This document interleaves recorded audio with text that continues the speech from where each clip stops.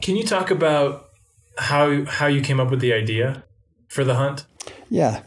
In 1988, I developed a cancer. And my doctor told me that I had a 20% chance of living 3 years. So I told myself, well, who is Forrest Fenn? So I got the idea that I'm going to hide a treasure.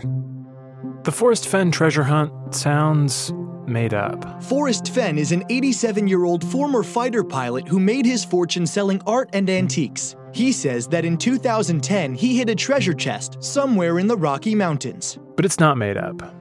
Forrest Fenn hid a treasure, wrote a poem, and then told everyone if you could solve the clues in the poem, it was finders keepers. There are hundreds and hundreds of gold nuggets.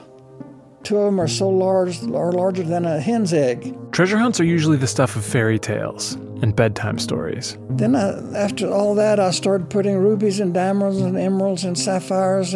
But for a guy named Daryl Seiler, this hunt started taking everything he would give it. I would leave on a Friday right after work, and I'd be getting back without any sleep on Monday morning and getting to work just in time.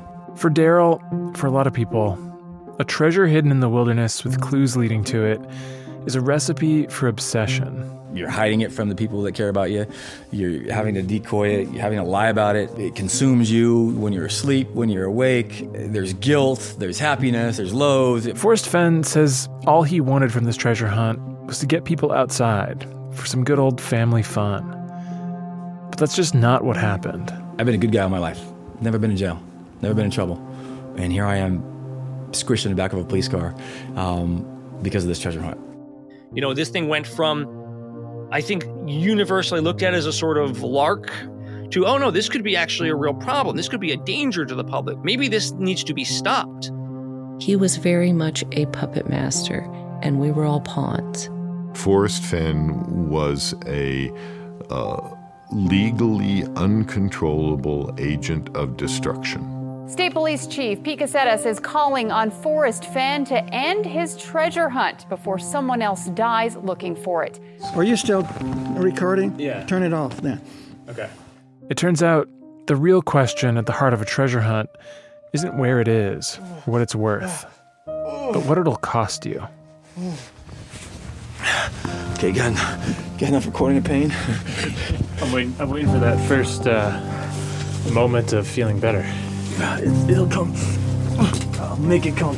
I'm not leaving here without my treasure. This is Missed Fortune, an Apple original podcast produced by High Five Content in association with 30 Minutes West and Outside Magazine on Apple Podcasts.